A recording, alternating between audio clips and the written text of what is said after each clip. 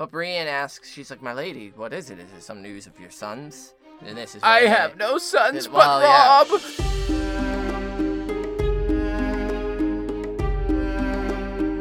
What up, and welcome to another episode of Brotherhood Without Manners, your favorite full spoiler reread podcast of George R.R. Martin's A Song of Ice and Fire series.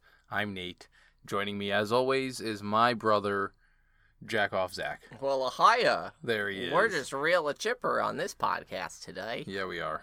Anyway, if you've joined us before, thank you for coming back. If you haven't joined us, we are full spoiler. This is your warning at the top of the show. Go away now, because we like to talk about it all congruently. Unless you don't mind spoilers, in which case, who gives a fuck? Nah. Bran and Rickon aren't really dead. It was just a faux pas. A faux pas. There it is. Anyway. Yeah, last episode, we were reading Tyrion 12. He still has a few more chapters left in the series. He was initially preparing for a meal with his sister and got some news as he was making his way there from Varys that the Stark boys had been killed by Theon Greyjoy. Whether that was true or not, they weren't there to decide. And he gets into the meeting with Cersei, gives her that news. She's not pleased. Then she drops the bomb that she has his whore. And she didn't. No, she has Elia. And Tyrion plays it off as if it were Shay. And Elia does as well. And Tyrion promises that he will hurt Cersei for this. And says that any bond between them that caused him not to cause her harm because of their siblingness is ended now, and she better watch your fucking back, yo. Watch your fucking back. And with that, he took his leave, returned to Shay, and found that he couldn't quite pleasure her the way he wanted and she wanted, and ended up just laying there listening to her breathing, kind of thinking about his fucked up sister. And so this episode, we are joining Catelyn, and This is Catelyn's last the final chapter in A Clash of Kings. And so last we left Catelyn has been pretty broody about the whole situation. Yeah, between Ned dying and Edmure not listening to her and taking it upon himself to, issue the commands in place of Hoster, leading his armies out to face the Lannisters successfully, apparently, at the moment. And she's just not thrilled with it. She has this uneasy feeling during all that battle, even though she can see him winning. Mm-hmm. She still wasn't. She was like, this isn't sitting right with me. I don't like it. Yeah, Brienne joined her service and has been diddy bopping at her side. Catelyn's been pretty harsh on her as far as the beauty and the acting like a lady, but Brienne's a badass, so Cat needs to chill. Back off. And yeah, Cat just brings a gritty, moody realism to the books that's just been pretty dour, and this is our final scene bit of with that. her. And as we jump into it, we're full spoiler. This is Cat and Brienne will be having dinner, and then she has the discussion with Jaime. And I just think the way Martin sets it up is so fucking brilliant, because this is the last bit we're going to get with Catelyn and Jaime Lannister, both. And so Jaime's about to become a POV that we're going to get. Right. And so this is the first extended dialogue that we get with him, where he's quippy, he's intelligent. Right. But he's a smartass, and he's arrogant, and he's very callous, and doesn't seem repentant at all for the evil things that he's done. And just the way it builds up, knowing that we're going to be getting him, and the fact that he only calls Brienne wench when they're together, you can see the foundation for that here. Where that witticism coming in. And also just, he's been captured for, a book and a quarter about? Yeah, quite a while He was about 3/4 into Game of Thrones. He was taken captive at Whispering Wood, and so in all of this book, and this is the only time we've seen him, is this conversation, which I think is absolutely intentional to show how far he's fallen, but how beautiful he still is in Cat's eyes. So we open with Cat and Brienne. Yeah, alone in the Great Hall feasting. Brienne is feasting. All the other people of the castle are out celebrating. Yeah, their fucking party. What are you pointing at over here? It's going dark. make sure. Oh, that, I get ya. Yeah. Okay. Sorry, technical stuff. They are... Where was I? They're in the Great Hall eating. She had sent away all the servants even. There's nobody left to serve them, so they are actually just by themselves. Yeah, everybody's... And it's pretty gloomy in there. Between her attitude, one of the torches has gone out, and Brienne's, just... Now, at first I was thinking that Brienne was just shoveling food into her mouth. I don't think that's actually the case. I don't think that Brienne's some kind of slob or anything, or that she eats very loud. Catelyn is just very hypersensitive to things it's right very now. quiet in there with just the two of them. That's the only noise that's being made is her eating. Cat is definitely in either a mild or a severe form of shock. She just got the news that her two youngest are dead. Right. She's still responding to that. It's this very day that morning. Yeah. And so, of course she's hypersensitive to Brienne's fucking eating, and, I feel you, Kat. Yeah, and she can't blame, the people for not caring, because, A, they don't even fucking know, and B, they didn't know her boys the way that she knew them. And she goes in to describe, they'd never seen Bran climb. They'd never had that fear as well as that pride when he's doing those things. I think this little bit is an example of two things. One, a lot of people claim that Catelyn dotes on Bran a lot more than any other child. And I think that's evidence here as well, because Bran is just climbing and fucking making Mama proud and terrified all at the same time. Whereas little baby Rickon... He was just a baby. They never smiled to see Rickon trying so fiercely to be like his brothers. So again, we get the description and the word play of associated with Rickon, where the fierce eyes were looking at Jon in this chapter. Now, I also, to further back that theory of yours, the following line I think is even more important. He never so fiercely tried to be like his brothers. Yeah. There's only one brother left in Winterfell right now for him to emulate. The one with green sight. Yeah. So if he sees Bran constantly training with the reeds, learning how to enhance his green sight, what else is Rickon going to do but try fiercely to be just like his brother and learn the green sight? So maybe this little kid's a fucking savant of green sight. He's just handling it right there. Yeah. But so I like the way it was written. It said Brienne, Cat notes that Brienne is eating like it's another chore to be accomplished. Yeah. And so, I think Brienne is picking as well. Brienne is in here because she's depressed. She just lost Renly still. Right. She's still devastated by that. And so she's, I think, similar to Kat, where she's just picking, every now and then, absent-mindedly putting a piece of chicken or something in her mouth. But Kat thinks, I am become a sour woman. Song and laughter have become suspicious strangers to me. I am a creature of grief and dust and bitter longings. I mean, Stoneheart. Yeah, Stoneheart imagery. There is an empty place get a lot of that within me where my heart once was. Yeah. I mean, and I Archmaester June mentioned it as well. I really also agree with her.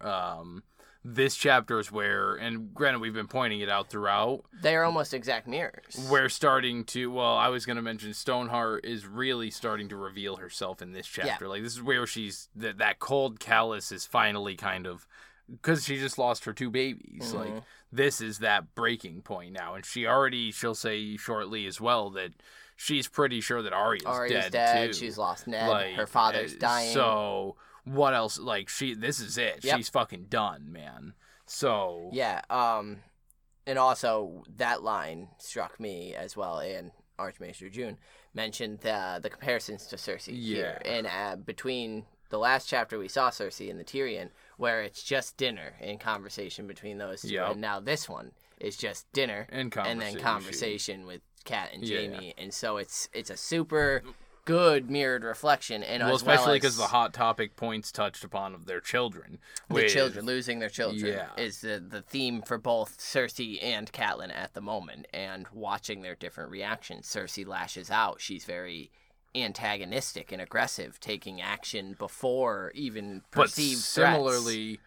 Kat does the same type of thing where she makes these plans and plots to kill and fucking wishes death on these people. However, she I think, follows is a little it through to more her logical calculated. conclusion. Yeah, where she I'm thinks never it- going to get the chance to strangle Right. Cersei as much as I'd want to. Right. I need Robb to defeat. And that's what, and Martin does really good. Again, the format's gonna be slightly skewed with this episode, just because there's so much dialogue Right. that happens in this that we're not gonna pick it that necessarily that way. But, how, full spoiler, we know that she asks for the sword. She doesn't kill Jaime. No.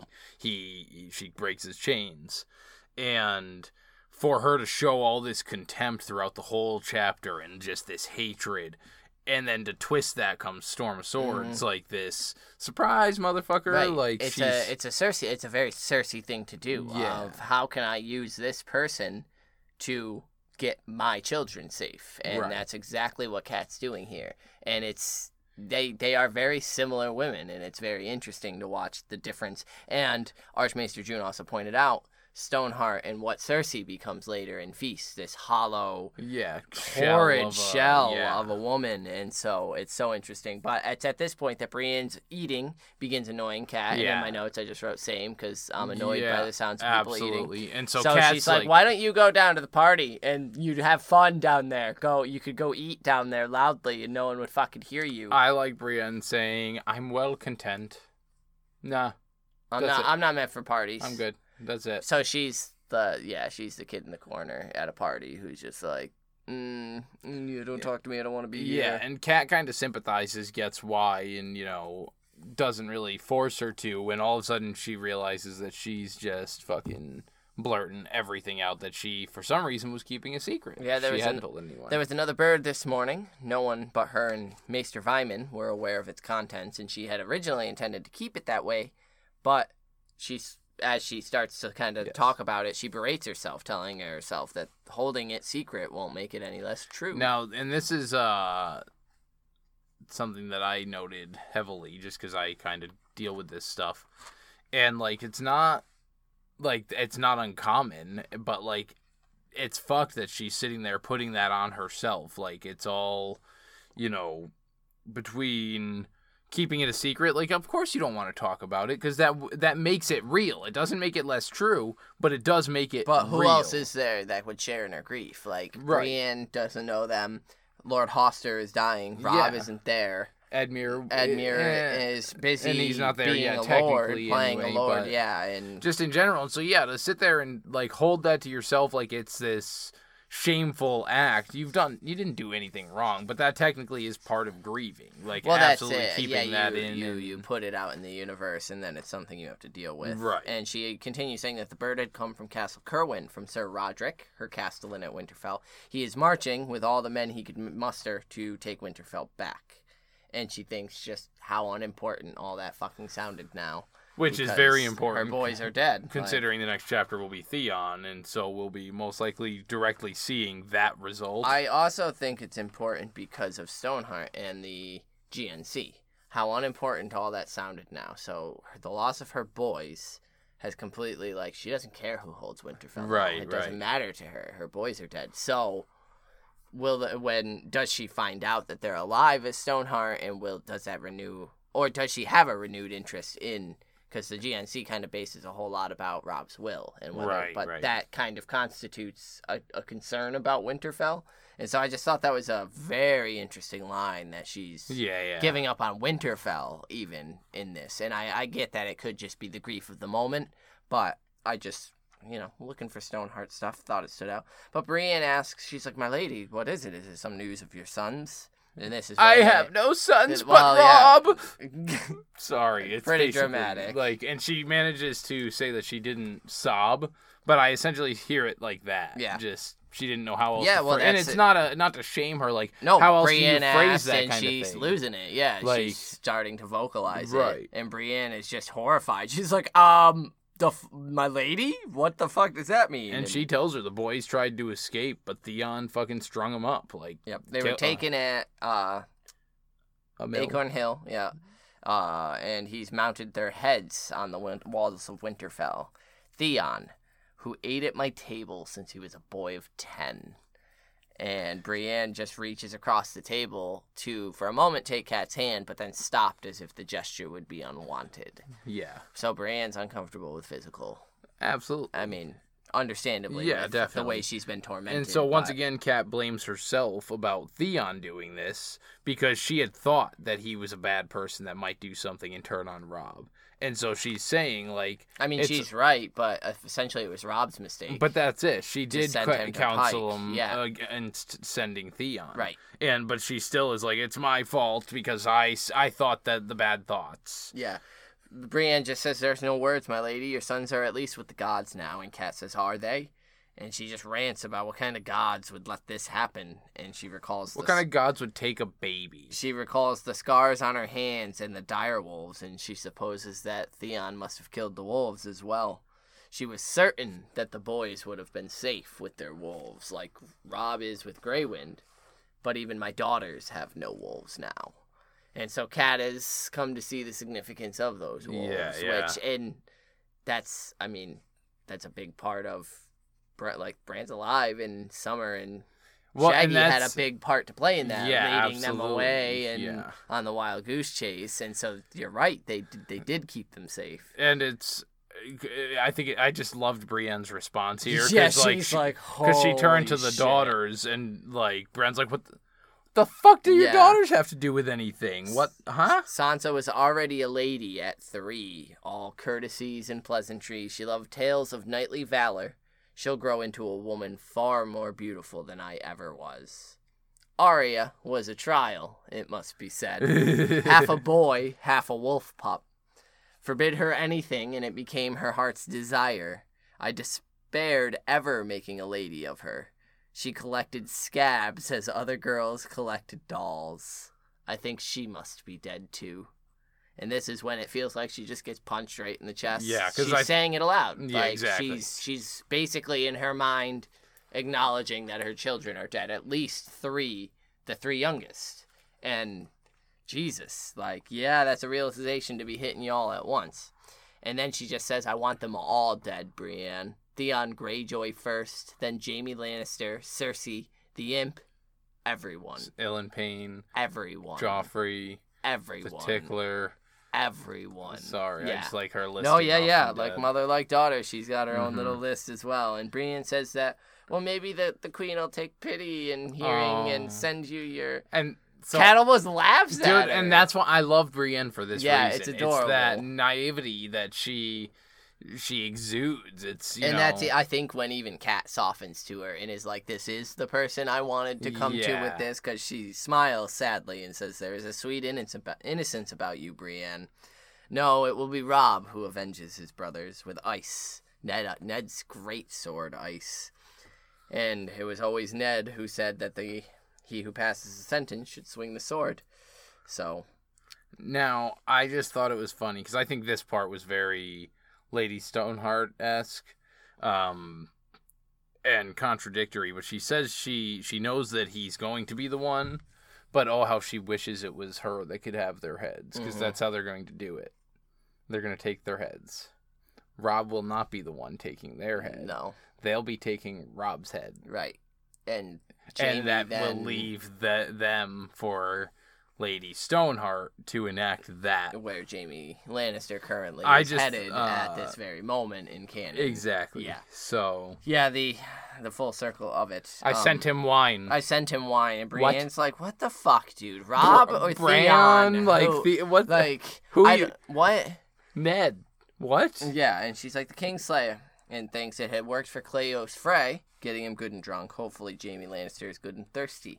And she says, I want you to come with me, Brienne. I'll need you later. And Brienne's like, yeah, of course, my lady. I'm yours to command. And Catelyn's like, cool, chill, eat. I'm going to leave so you can fucking make your parade of noise in peace. But come midnight, I'll send for you. Yeah. She goes up to see her father. Yeah. And it's pretty chill, basically. Maester Vyman. Oh, I did just want to mention when Brienne's like, why so late? She mentions that the dungeons are windowless, so 1 hour is no different from any other down there. But for me, she says, all hours are midnight now. Like, that's a pretty fucking dark. That's a dark outlook, Kat. But yeah, she goes up to her father's. She can hear the celebration outside, and she gets mad at them, thinking, my father's not dead, you motherfuckers. Yeah. Edmure's not Lord yet, but... She can't blame him still, like, you know. Right. So she goes up, and the Meister's like, yeah, I just gave him some sleep and stuff. He's not going to be doing anything. He fucking, oh. Do you want some, too?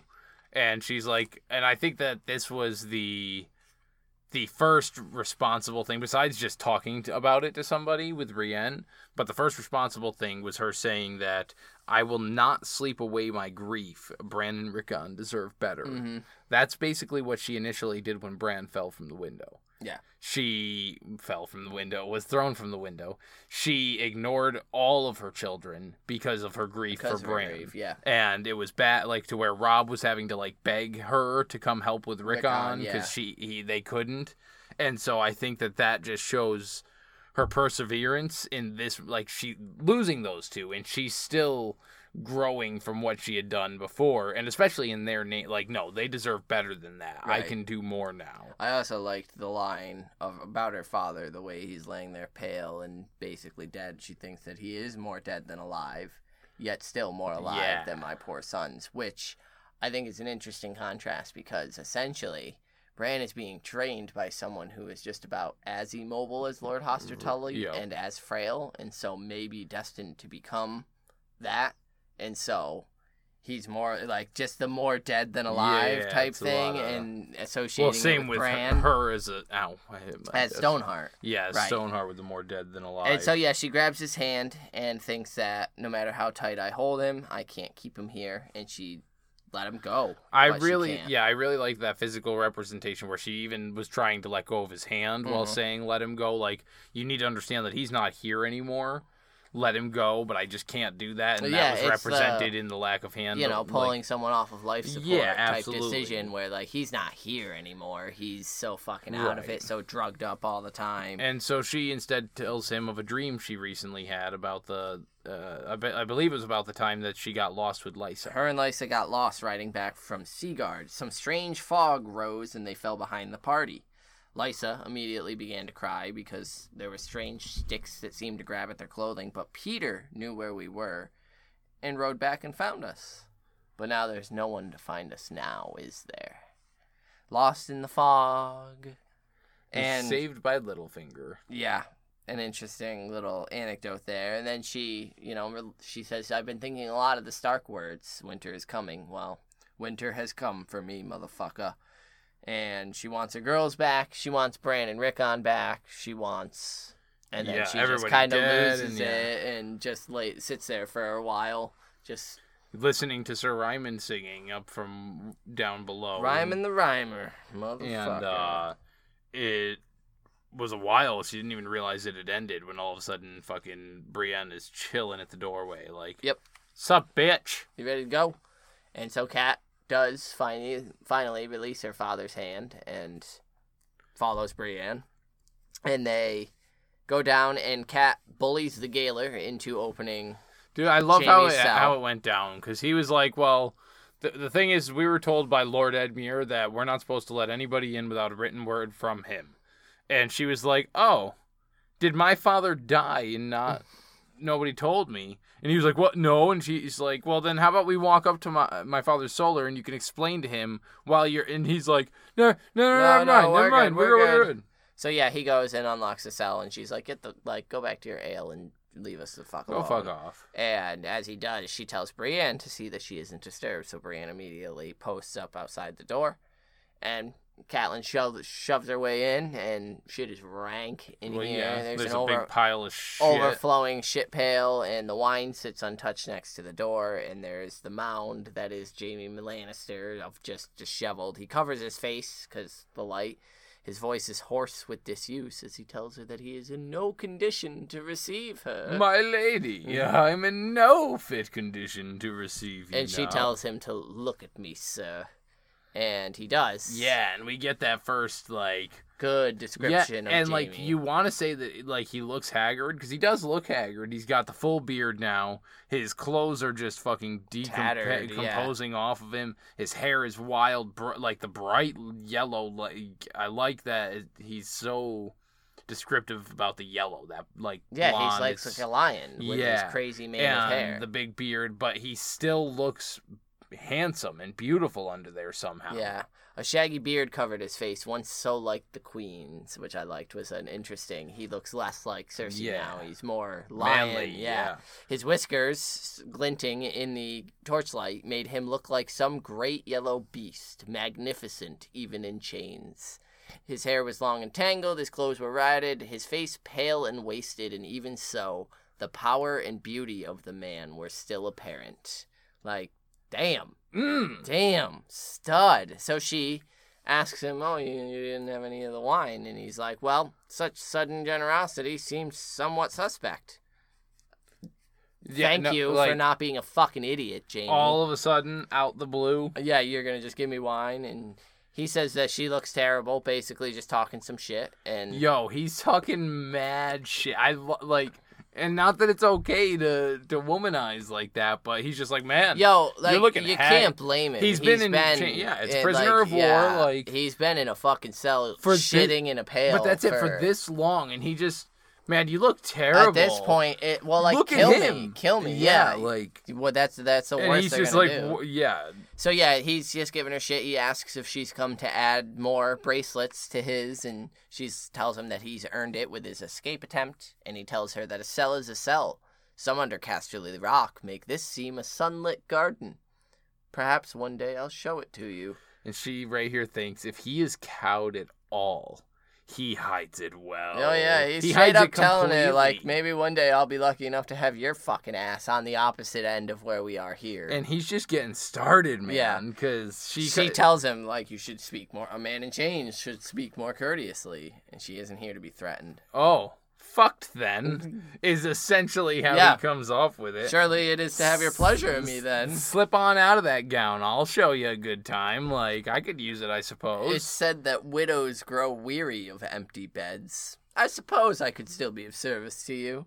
And she stares at him in revulsion and thinks, was there ever a man as beautiful or as vile as this one? Dude. Which, with where it's going, he'll be partnered with one Brienne. Who is as vile and beautiful as Brienne, where it's the contrast, personality, they're complete beauty. Opposites, yeah. She's a vile-looking human being to most everybody, but Jaime is handsome, and he's vile personality, the complete contrast. And I love it that Brienne is literally standing 5 feet from this conversation. And she says, Robb would have killed you if he were here to hear that. And he shakes his chains. He's like, as long as I'm wearing these, though. We both know the boy is afraid to face me in single combat. And she's like, the boy, they just go back and forth for a while. Which does lead to him delivering one of his most famous lines from the TV show, I believe. There are no men like me. There's only me. Oh, no. Not quite there. Because she begins to grow weary of it and says that there are things she must know of him. My bad. No, you're good, yeah. And he's like, why the fuck would I ever tell you anything? And she says to save his life. And he laughs. And he's like, and similar to Ned, you think my life is some great import to me? Like, and she says that surely his crimes have earned him a place in the deepest hells if the gods are just. And he gives... Gods? What, your gods? The trees that your husband prayed to? Like, I love that line. The trees your husband prayed to, because... because I put here, he insults Robb, then he insults the old kings of the north, and then the northern gods. Yeah. Because he's like, so did the old old northern kings also run around hiding behind their mother's skirts? It's like, dude, Robb would be pissed. If the gods are just, why is the world so full of pain and injustice? And she says, because of men like you. Yeah, and this is where, good thing we're full spoiler, or else I would have ruined that. There are no men like me. There is only me. And she says, or thinks, I'm wasting my breath with this one. If ever there was a spark of honor in him, it is long dead. She says, fuck this, I'm out. Basically. And she leaves. She heads for the door. Yep. And so we're going to do the same. See ya. Drink the wine or piss in it, sir. I don't care. We have a small council to convene. See ya.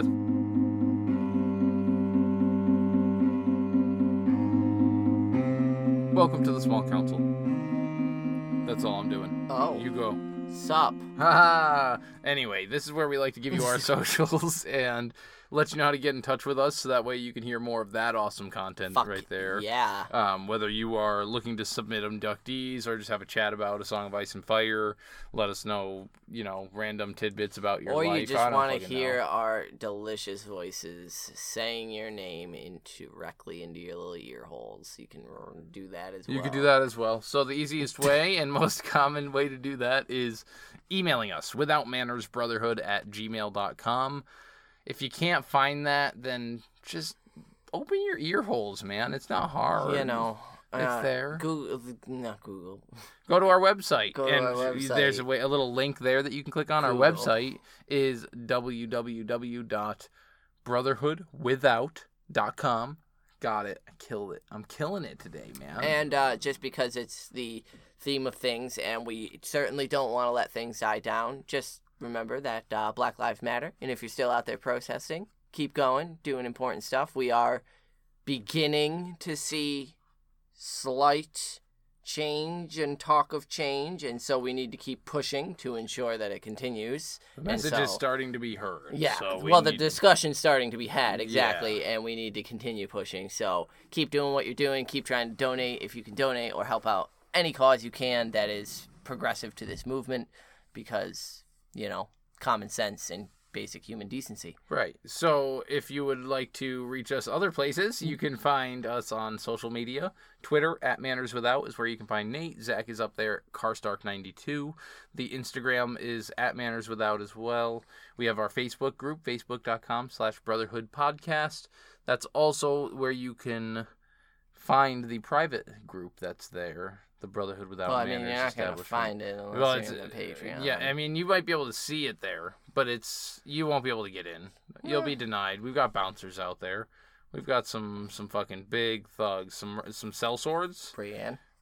I suppose she's been inducted plenty of times. She's out there fucking... Like, she's doing it for Cat. She is doing it for Cat. So speaking of, let's stop doing this shit. Okay, let me give the Patreon, so that way they know how to get access to that Oh my goodness. Patreon.com/withoutmanners. I appreciate your help in supporting this, Zach, as well as the support of all of our patrons who give us a little bit. Their support's more important. Then shut the fuck up so I can thank them for it. Man... They are what allow us to upgrade our equipment. Shut the fuck up. What do you want me to do here, guy? Thank you, guys. Thanks for helping us upgrade all our stuff. We appreciate it. And if you would like to join them, do so at the link I just said before. And rate us, review us, do all the good stuff. We'll catch you on the chapter here.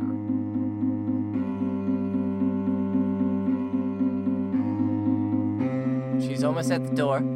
She's about to grab the handle. My lady, wait. Yo, actually, this is a humanizing moment. No, absolutely. My lady... Oh, hold on a minute.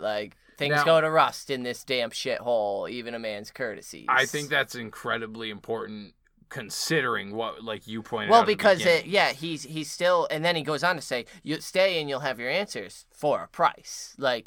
I'm not, this isn't some sudden, I'm still your captive. I'm not going to be your best friend. I'm still going to tell you you're an ugly bitch, but... If you want to tit for tat, we can tit for tat. I didn't know that's what you were coming in here for. So, you want to talk, let's talk. And she turns and thinks that he has no shame and tells him that a captive does not set the rules, the terms. Which he tells her, my terms are modest. I want answers too. Yeah. Answer my questions, I'll answer yours. Truthfully, you didn't say nothing about the truth. He quotes his brother. My brother Tyrion often said, people often claim to hunger for the truth, but seldom like the taste when it's served up. I love that he quotes Tyrion. I mean, they're adorable. The devotion they have toward each other, where Tyrion looks up to Jaime so much, but Tyrion is obviously the most intelligent person Jaime knows, and he knows that and credits Tyrion with that multiple times throughout this chapter. And he asks for the wine. He's like, all right, then. Let's have that. So she gives it to him, and he takes a nice swig and asks her, all right, what's your first question? And they play 20 questions. Yeah, they do. She wastes no time asking immediately, are you Joffrey's father? And he's like, you wouldn't ask that question if you didn't already know. And she's like, I want to hear it. From your fucking He's like, lips. yeah, so are the other ones. Yep. Next. And that's 2. Yeah. he asks, my turn, do all my kin still live? And she tells him that Sir Stafford Lannister was killed at Oxcross, but he doesn't give a fuck. Yeah. All he Sir cares about Dipshit. is Tyrion, Cersei, and his father. All three are fine. Yep. She asks, how was it Bran came to fall from that tower? Oh, I threw him. Which is exactly what he does. And it stuns her. Like, just the casual, I pushed him, I shoved him, I threw him from the window. She is like, holy shit, and thinks if I had a knife, I would kill him right now. And he's like, well, he shouldn't have been spying on us. It's his own fault for getting thrown. She's like, what? And he's like, well, if you're not going to blame him, blame the gods for putting him up there to see us in the first place. It's their fault. Yeah, she goes on saying, you meant for him to die, and when he did not, you sent your cat's paw to make certain that he never woke. And he takes another swig and says, did I now? I won't deny, we spoke of it, but the boy was attended constantly by you, his maester, his brothers, his father. And so if I were going to do that, it would require cutting my way through half of Winterfell. Why bother when it seemed like he was going to die of his own accord anyway?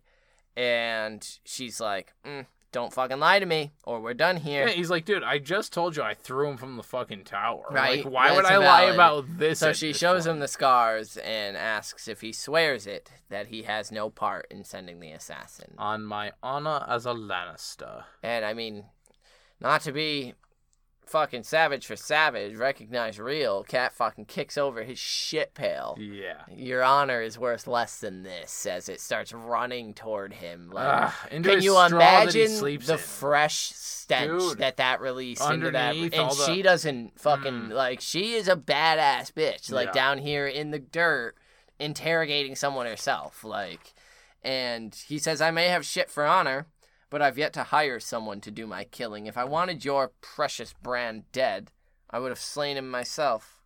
And she can see that he is telling the truth. She says that to her. She's like, oh my god, he's fucking serious. Yeah. He didn't do it. Then it must be Cersei. And Jaime says, if it was Cersei, he'd know. She keeps no secrets from him. There it is. Mm-hmm. That's untrue, Jaime. No Sorry, secrets. bud. Tyrion it's not Patch Moonboy. Moonboy. Yep. Even Moonboy for all I know. Tyrion is as innocent as your Bran. At least he wasn't climbing around spying on people. Oh, it's right there, yeah. Yeah. And a Cat's like, nah, it was his fucking dagger. He won it from Peter Baelish during the tourney on Joffrey's name day. And Jaime drinks a little more, and he's like, yeah, okay. Describe the dagger, and she's like, it was like yay long, Valyrian, dragon bone hilt, fucking swag. He's like, oh, yeah, I remember I this. recall such a dagger. Didn't belong to Tyrion. How did he he lost it. But here's the thing, though. He only bets on me, and this and that, like, explains it, which then trips her out even further, because she's like, Tyrion said the same this thing. Is the exact same thing, but these two haven't seen each other in over a year since they departed Winterfell. Yeah. Meaning since Jaime went south to King's Landing and Tyrion headed north to the Wall. Yeah, she straight up says in over a year. So, like, yeah, they're not. It's not some lie. Their stories corroborate. Thank you. Yeah. Jesus. And he says, it goes on to say that the dagger didn't indeed change hands, though, as Robert showed it to me later that night at the feast. We are full spoiler reread. We all know that Joffrey sent the cat's paw. Yeah, it's like a 99% confirmation. He went to alluded to the baggage train and the loot, the treasure, the great fucking weapons cart that Robert carried with him everywhere. Found a sweet dagger, and to show his father that he could take action, it is thought that he was someone who could handle the situation, because I think he overheard Robert saying it would be a mercy if he were just dead to just die. And so, yeah, this is setting that up a little bit where, Robert had the blade. It was Robert's, and it was in the baggage cart on the way to Winterfell. But this also sets her wheels spinning about Peter Baelish. Yep. And whether he's being honest with her or not. Right. And she doesn't like that. Jaime says that he's beyond lying or caring about what anyone thinks, and now it's his turn for another question. Have Robert's brothers taken the field? And she's like, yep. And he's like, bitch, you start doing that, and we'll do K answers. You want to do K? You want to do K? I'll text you K. I'll do K. And she's like, all right, yeah, Stannis marches on King's Landing. Renly was murdered at Bitterbridge by his brother by some black art I do not understand. And he's like, that's a shame. I like Renly. That's too bad he got murdered by black magic. I like that guy. Which side of the Tyrells taken? And she says, Renly at first. Now, she couldn't say. And he's like, well, your boy Robb must be quite lonely then. Oh, little Robbie boy. And she's like, Robb is straight slaying it, queen. Like, he just took the crags, so don't come in here with that shit. Has he fought my father yet? When he does, he'll defeat him like he did you. And then he tries pulling that was just cowardice and tricks. Craven's trick. He's a little trickster. And she's like, yo, Tyrion literally just sent like a peace envoy here to break you out. Fuck you, talking about trickery. And he was like, well, when your brother's at stake, what's honor? Tyrion realizes that Tyrion is clever enough to realize that Robb will never consent to ransom me. I'm too valuable. And she's like, again, he's making fucking sense. And she says, yeah, I can't deny it. Robb's bannermen would sooner see you dead. Rickard Karstark in particular, as you slew 2 of his sons in the Whispering Wood. And he's like, oh, yeah, the 2 with the Starburst banner. Yeah. But any other knight, just like me, would have done the same thing in the heat of battle. Truth be told, I was trying to kill your son. Like, it wasn't them I was trying to kill, but they got in the way, and it was a fair fight in the heat of battle. Any knight would, right. How are you... That's valid. Why is Rickard Karstark got such a fucking stick up his asshole? Yeah. It was a battle. And your son's lost to Jaime Lannister. Sucks to suck, dude. I understand he's the Kingslayer. I understand holding the a motivation. personal vendetta against him doesn't, It's not the Red Wedding yet. Right. That's something that you exact vengeance on, And right? she asks him how he can still even call himself a knight at this point. Kingslayer. And again, one of his best. Because you've forsaken every vow you've ever sworn. Right. And he's like, so many vows. Yeah, he just lists obey your king, defend the king, obey your father, obey the law. Now, I think this comes up, isn't this in the hot tub in the show with Brienne and that line? Yeah. Brienne is the one who calls him on the oath. I really like that it's going to Catelyn here, because that's going to play a big part on Brienne getting to stay alive at the end of Dance. Yeah. And the Jaime arc in particular wins. Yeah, and essentially it boils down to no matter what you're doing, you're forsaking one oath for another. And then he's getting drunk slowly at this point, but he kind of leans his head back and thinks and contemplates, I was the youngest to ever wear the white cloak. And again, Kat's, you were the youngest to ever betray everything it stood for. That's where she calls him Kingslayer. And this is where we start learning that it bugs him. He doesn't like it. Such a king he was, and he toasts him to Aerys Targaryen and the sword that opened his throat. A golden sword, did you know? Until his blood ran it red. And those are Lannister colors, and he starts to chuckle. And that's when she's like, oh... He's fucking shit-faced. He's getting shitty. He hasn't drank in over a year and a half. Yeah, dude. And he's probably eaten very little. Next to nothing. He is trash. Only a man like you would be proud of such an act, she tells him. And again, he's like, I told you, there are no men like me. And then he asks, did Ned ever tell you the manner of his father and brother's death? And I like this because she's like, I don't. They're dead. What's dead is dead, and we don't need to hear about that. Well, she answers you that they strangled Brandon and killed Rickon while he watched. Rickard, sorry. Yeah, and he says, Brandon was different than Ned. Blood in his veins instead of cold water. More like me. He just said there were no men like me. Mm-hmm.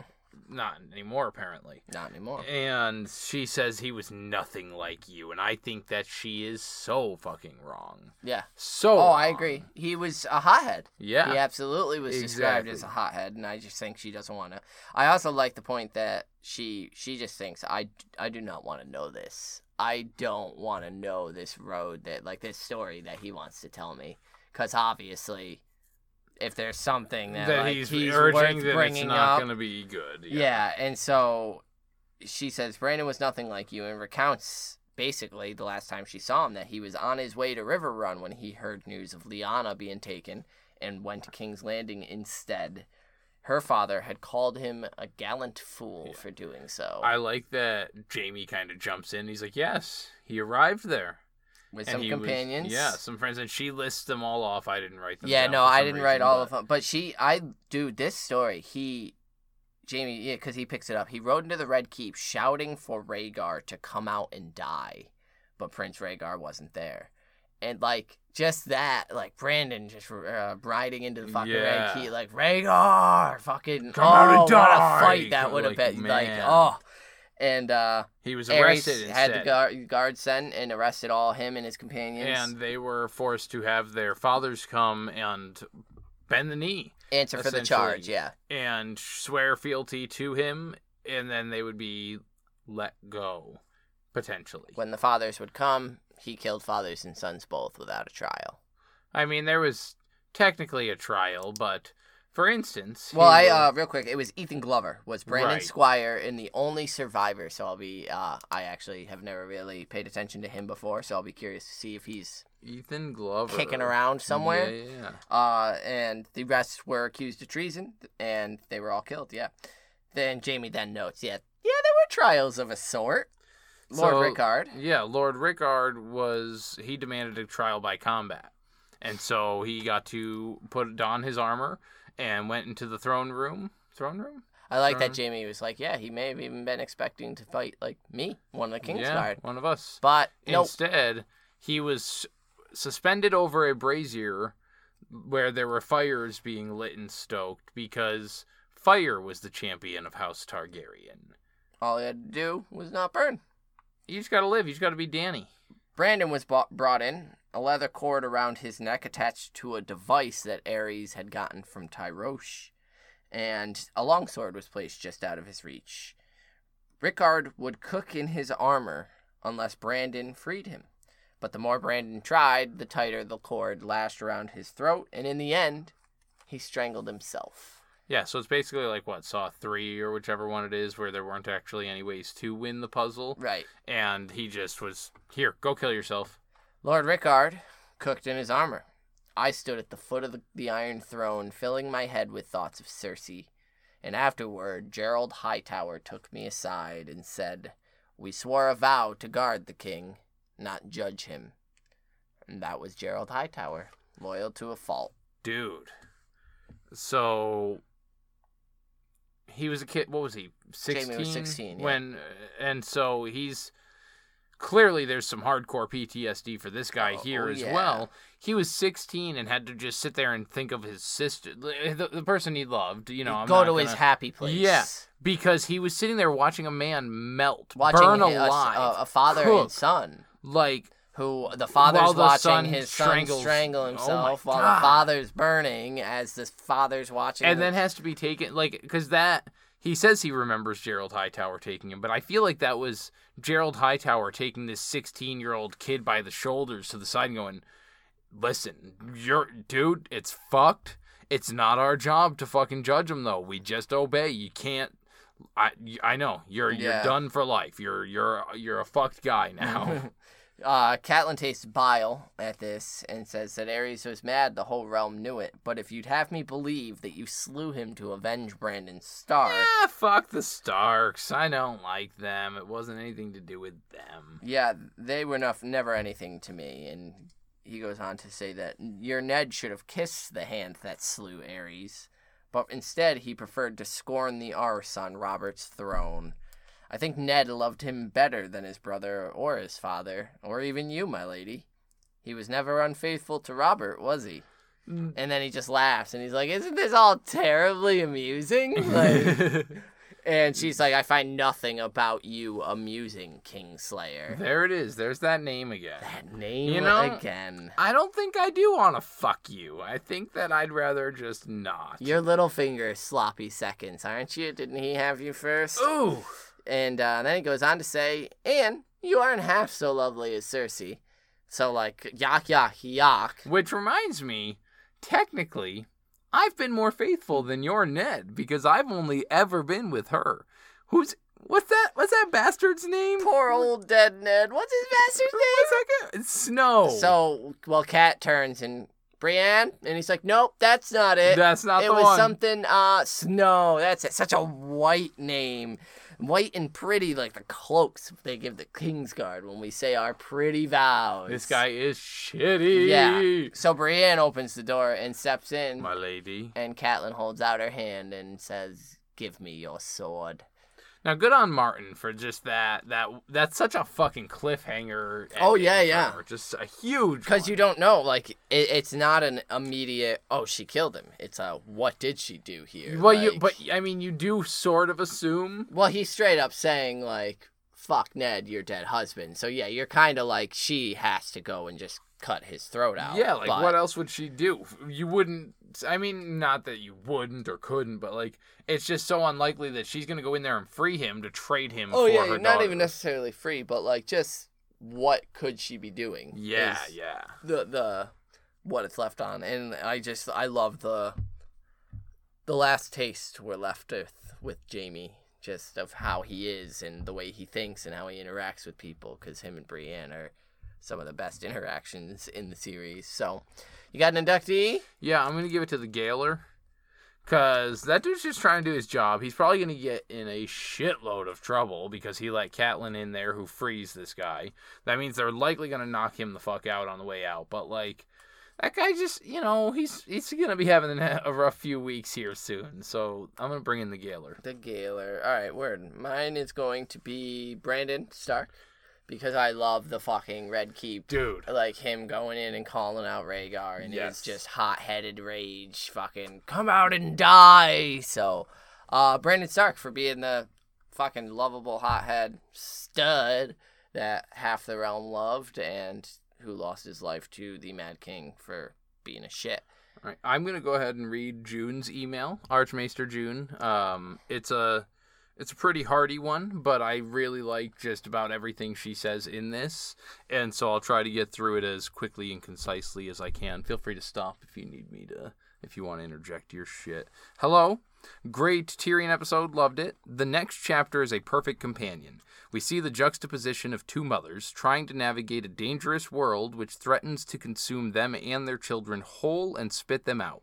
In Cersei's case, she is foolish enough to think that she has neutralized her biggest threat by hitting Tyrion where it hurts. She is trying to protect her children, but she seems to be mainly enjoying the cruelty of her actions for their own sake. Her lack of empathy or contrition regarding the death of Bran and Rickon show the hard, callous person underneath. Look at how she treats Tommen in her feast chapters. The reaction of Catelyn to the loss of her children draws close parallels between herself and Cersei. You can feel her humanity seeping out her pores as she thirsts for vengeance. She wants them all dead. Her kill list reminds us of Arya's prayer. Just another stream of death. What will it achieve? The time she takes to interrogate Jaime allows her time to reflect and decide on action rather than simply reacting and putting that sword through him. Her actions are, of course, considered reckless by Robb's bannermen, but I think she showed great restraint given the situation. Ultimately, Westerosi society wrings women out, uses them as breeding machines, placing the huge responsibility of ensuring the future of their families on their shoulders while giving them almost no agency. Then their children become fodder to keep the power structure intact, sacrificed out of hand at the whim of the men in command of the game. I think Lady Stoneheart is born in this chapter.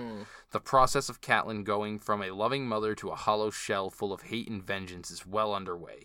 The difference with Cersei is that she gets there without the death and resurrection part. Her inductee, Brienne, always Brienne. Her gentle sympathy and protective presence is just a breath of fresh air in this story. Could not agree more. Thank you so much, Archmaester. And, like, I'm in no way, shape, or form mean this in a derogatory term. Brienne is, like, or in a derogatory way, she's like the anxiety dog. Like, she's just this big, floppy puppy that, like, is just so sweet. And, like, she tries to take Kat's hand, but, like, doesn't want to make, like, unnecessary or unwanted gestures, and like, god damn it, Brienne, you're just awesome. That's it. I've mentioned it before that my first read or two, I wasn't a big fan, but now I'm just the biggest fanboy of some Brienne of Tarth. So we also got an inductee. Thank you, Archmaester June. We also got an inductee from Julian in France, and he says, "Hello, boys. Intense chapter. First, a sadness, and it appears clear that Catelyn is on her way to becoming obsessed with revenge. Does she doubt Littlefinger about the dagger yet? Hard to tell. But that whole conversation with Jaime was so great. It is kind of the first time we get a long talk involving him, so I get to discover his train of thoughts, love for his family, and overall intelligence. Brilliant chapter, really. As for my inductee, well, this is hard. There are so many choices here, so many important characters are mentioned, especially during the cell talk. Why not induct Sansa? In this chapter, she was referred by her mother as the pretty thing, but she's so much more. The little bird is growing, and God, I wish Catelyn could see it. Have a good night, guys. Valar Tulliaris. Maybe that she makes will me see. sad. That makes me sad, Maybe though. she will see. Maybe Lady Stoneheart will see, but she's a cold bitch. Like, what do you expect from that encounter? A warm, loving reunion that restores Catelyn to the loving mother she is. Yeah, Disney ending. Fuck you. No. All right. Thank you, Julian. Thank you, Archmaester June. Those were our thoughts, feelings, and opinions. That was it for Cat. All done with Cat for Clash of Rob, Kings. Cat, and Jamie are pretty much tied up for this book, so we'll see them in A Storm of Swords. Storm of Swords. We might get a little bit of talk. Yeah, we'll get some talk, I'm But, sure. But yeah. So next we're going to be joining Theon. This is Theon's second to last, so it is not yet his last, but and Getting close. that'll be Theon 5. Theon 6 is his last. Yes. So send us inductees for Theon 5, and after Theon, I believe we're into Blackwater, motherfucker. Blackwater. And I think it's Davos. Sweet. So Sweet. we're getting there, folks. We're about to finish this book. Send us inductees for the last few chapters that we got. Yeah, and then we'll be prepping for that Storm of Swords. Fuck. It's Yes. gonna be sick. Alrighty, Valar Harris. Peace.